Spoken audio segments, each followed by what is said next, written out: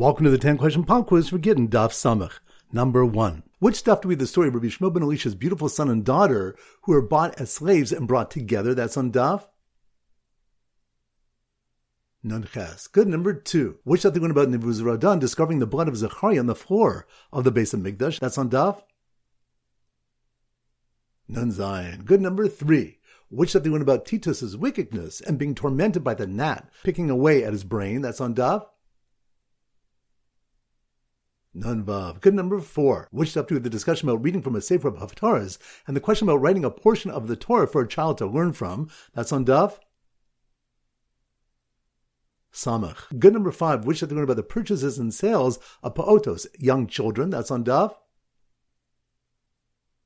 Nun Tes. Good. Number 6. Which stuff? We have a malchokas whether the Torah was given Megillah or Chasuma as a complete unit. That's on Daf Samach. Good. Number 7. Which stuff we have a question whether one is believed when he claims his friend's tahor items became tameh or his carbon became pigel. That's on Daf Nun Daled. Good. Number 8. Which stuff we learn about the procedure for aliyahs when a Kohen or Levi is not present? That's on Daf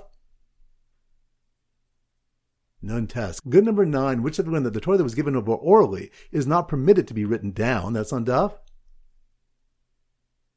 Samach. Good. And number 10, which stuff do we have the story of Kamsa and Bar Kamsa? That's on Daf Nun Vav. Excellent. That concludes today's pop quiz. This is Rabbi Avram Goldhar from Zichru, wishing you a great day and great learning.